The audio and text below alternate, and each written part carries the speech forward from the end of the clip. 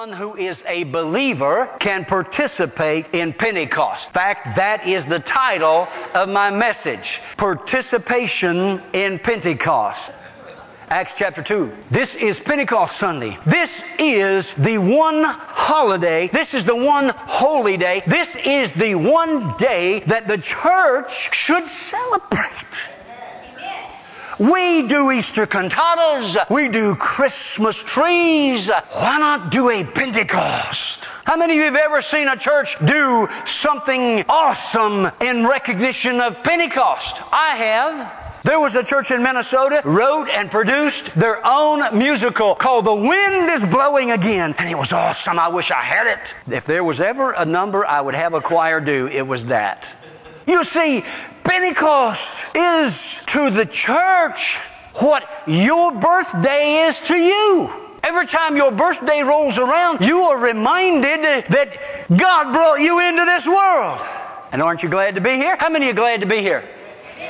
How many would rather be dead? Raise your hands. Not a one. You're glad to be here. Your birthday reminds you of something good. It should. So should Pentecost. Pentecost is all about... Acts chapter 2. I may forget to preach this morning. Acts chapter 2, verse 1. When the day of Pentecost had arrived. I am reading from the Holman Standard Translation. When the day of Pentecost had arrived, they were all together in one place. Suddenly, a sound like that of a violent rushing wind came from heaven, and it filled the whole house where they were staying. And tongues, like flames of fire that were divided, appeared to them and rested on each one of them. Then they were all filled with the Holy Spirit and began to speak in different languages, and they were definitely languages. And when you speak in tongues, you are speaking a language. You may not understand what that language is, and you may not in your entire life have somebody tell you what that language is. It does not matter. On this day, though, it did matter, because it was for the purpose of communicating the gospel with signs and wonders. Thereafter, when the Holy Spirit was poured out, there is no mention that the tongues were interpreted into languages. But on this day, it had a specific purpose, as the Spirit gave them ability for speech. Now, Pentecost is all about the manifestation of the salvation of God, whereby He saves lost sinners from an eternal hell and provides for them eternal life. Every one of us in this room today, and anyone who is a believer, can participate in Pentecost. We can participate in Pentecost and witness to the fact that the Lord Jesus Christ has saved us, filled us, healed us, delivered us from sin, Satan, sickness, and hell. Every one of you that's born again, say amen. Amen. Acts 1:8, Jesus said, "But you shall receive power when the Holy Spirit comes upon you, and you shall go to church." No. That's not what it says, is it? You shall receive power when the Holy Spirit is come upon you, and you shall be church members. No. You shall receive power when the Holy Spirit is come up on you, and you shall associate only with believers or Christians.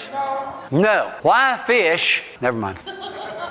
You will be my witnesses. That's what it says. You will be my witness in Jerusalem and in all of Judea and Samaria and to the ends of the earth. Now, church, hang on to that. Jerusalem, Judea, Samaria, and to the ends of the earth. We cannot sit here on our blessed assurance and not take this gospel to Africa, Asia, and Europe and South America. If we do, if you do, if you're not involved in missions giving, my friend, you are disobedient to the Word of God. Now you pray about it. I've already made you mad. Just pray about it. God will help you with it. It's the Word of God. The reason this church is here today is because the Assemblies of God was founded on the premise that we've been called of God to take this gospel, this full gospel, into all the world. And today the Assemblies of God, one of the largest Spirit-filled fellowships in the world, numbers 50-something million worldwide. But right here in the United States, there's only like what, Alan, 5, 6 million of us maybe. We have done the Word of God. And I say to you this morning, I believe that is a reason that God has kept us this long. Because I believe that God retires denominations or fellowships when they cease to be effective